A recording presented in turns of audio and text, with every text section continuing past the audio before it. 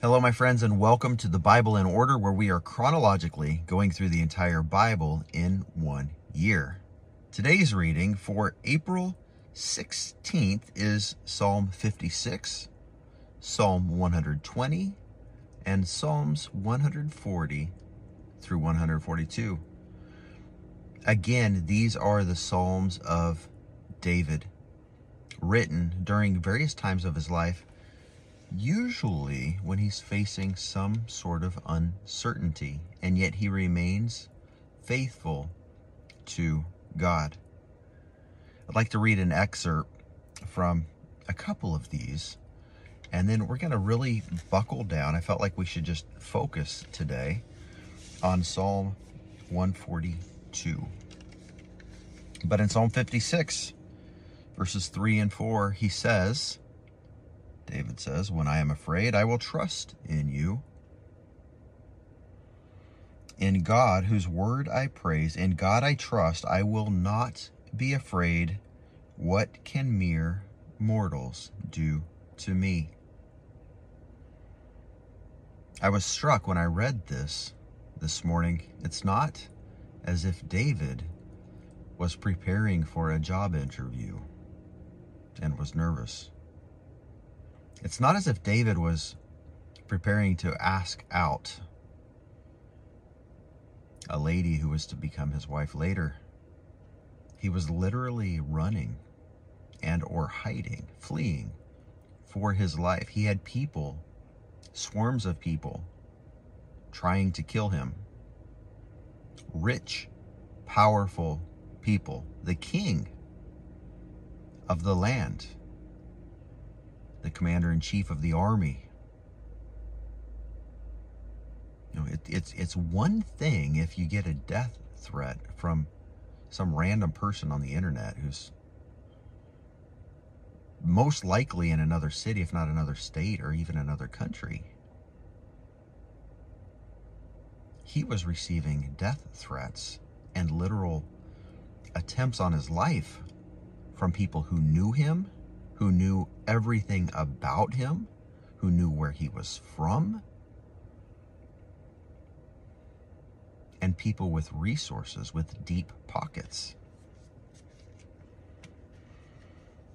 And yet, in the midst of that, I will trust you, God.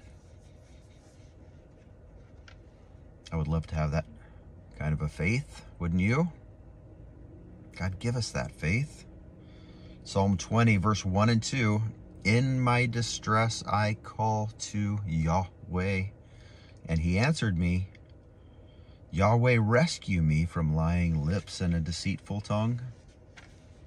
When you're being defamed by random people on the internet, or maybe neighbors or colleagues, maybe even people in your family, people are spreading rumors about you, saying untruths, it hurts.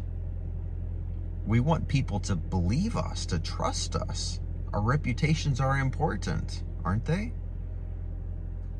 What if it was the president of the United States going on the national news accusing you of some crime you didn't commit? In that distress, I called to Yahweh, and he answered me. Yahweh, rescue me from lying lips. Oh, to have the faith of David.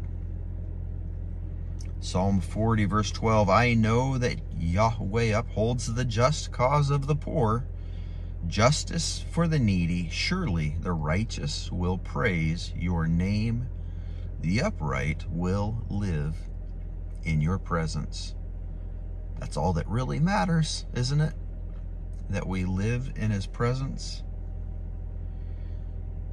141, verse 8, "My eyes look to you, Yahweh, my Lord. I seek refuge in you. Do not let me die."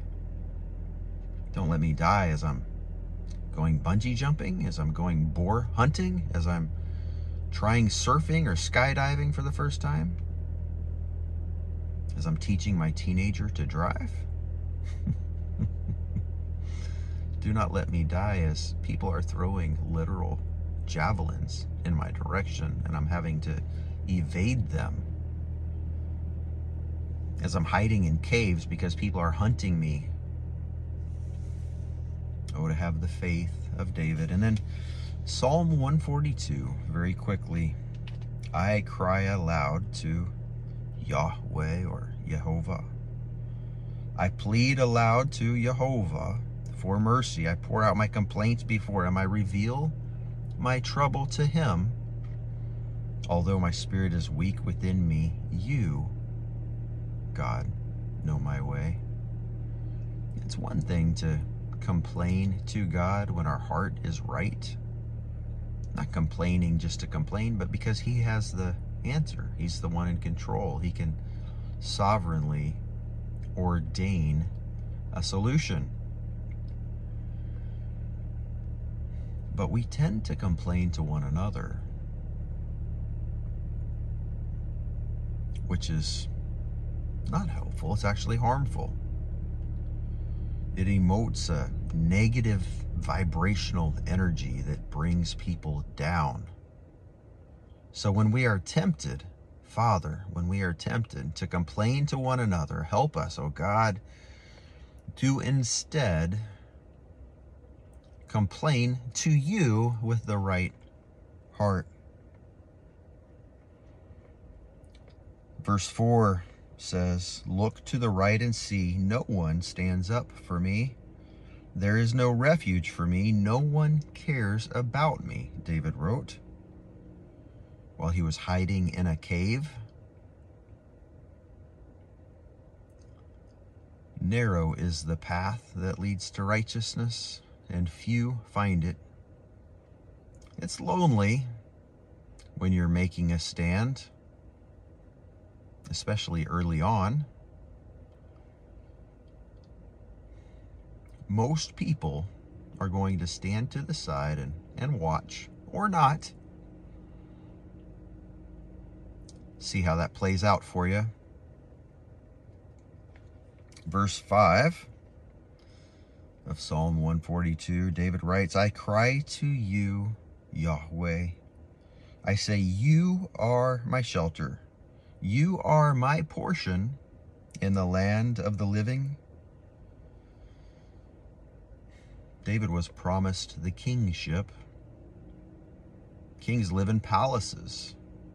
They have servants and the best food and the best clothes and access to whatever their hearts desire. But David calls on God as God being his prize and his portion, because his perspective was right. And it's because of that right perspective that God could trust him. Oh, to have the faith of David. Listen to my cry, for I am very weak. Rescue me from those who pursue me as I hide in this cave, for they are too strong for me. Free me from prison. And as if God said, why, David? Why should I let you out of this prison you are in while you're hiding in that cave? David says, free me from this prison so that I can praise your name. The righteous will gather around me because you deal generously with me.